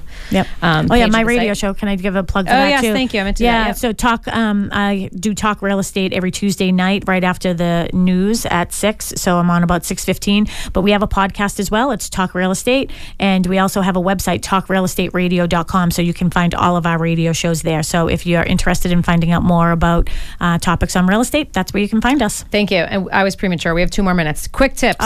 Preparing your house for the spring market. We talked about a lot of them today. Clean it out. Just clean it. Fluff and buff. Yeah. Clean. You know what? Use your senses. I did a show on this. You're using your senses. It's what you see, what you smell. Yeah. I mean, not so much what you taste, but you know, people say, "Oh, I'm going to bake cookies." Well, don't, because now people think that you're going to be hiding, masking smells. That's an entire show that we could go into. But you know, the toys in the yard, pick all that stuff up as it might snow again. You know, you just want it to look good, but less is best in every situation. And Q-tip clean. Yeah. So do a lot of people get a storage unit and declutter, and that makes it show a lot nicer? You're going to be moving the stuff out anyway. Absolutely. So the added expense of a storage unit, pretty minimal if you sell the house. Absolutely. Pretty quickly. Yep. All right, everyone. Thanks for listening. Have a great weekend. Have a great vacation week to all those parents and kids out there. You've been listening to McNamara on Money. We also have a podcast. You can search McNamara on Money on your podcast app. I'm Alyssa McNamara Reed. Have a great weekend, everybody. Take care.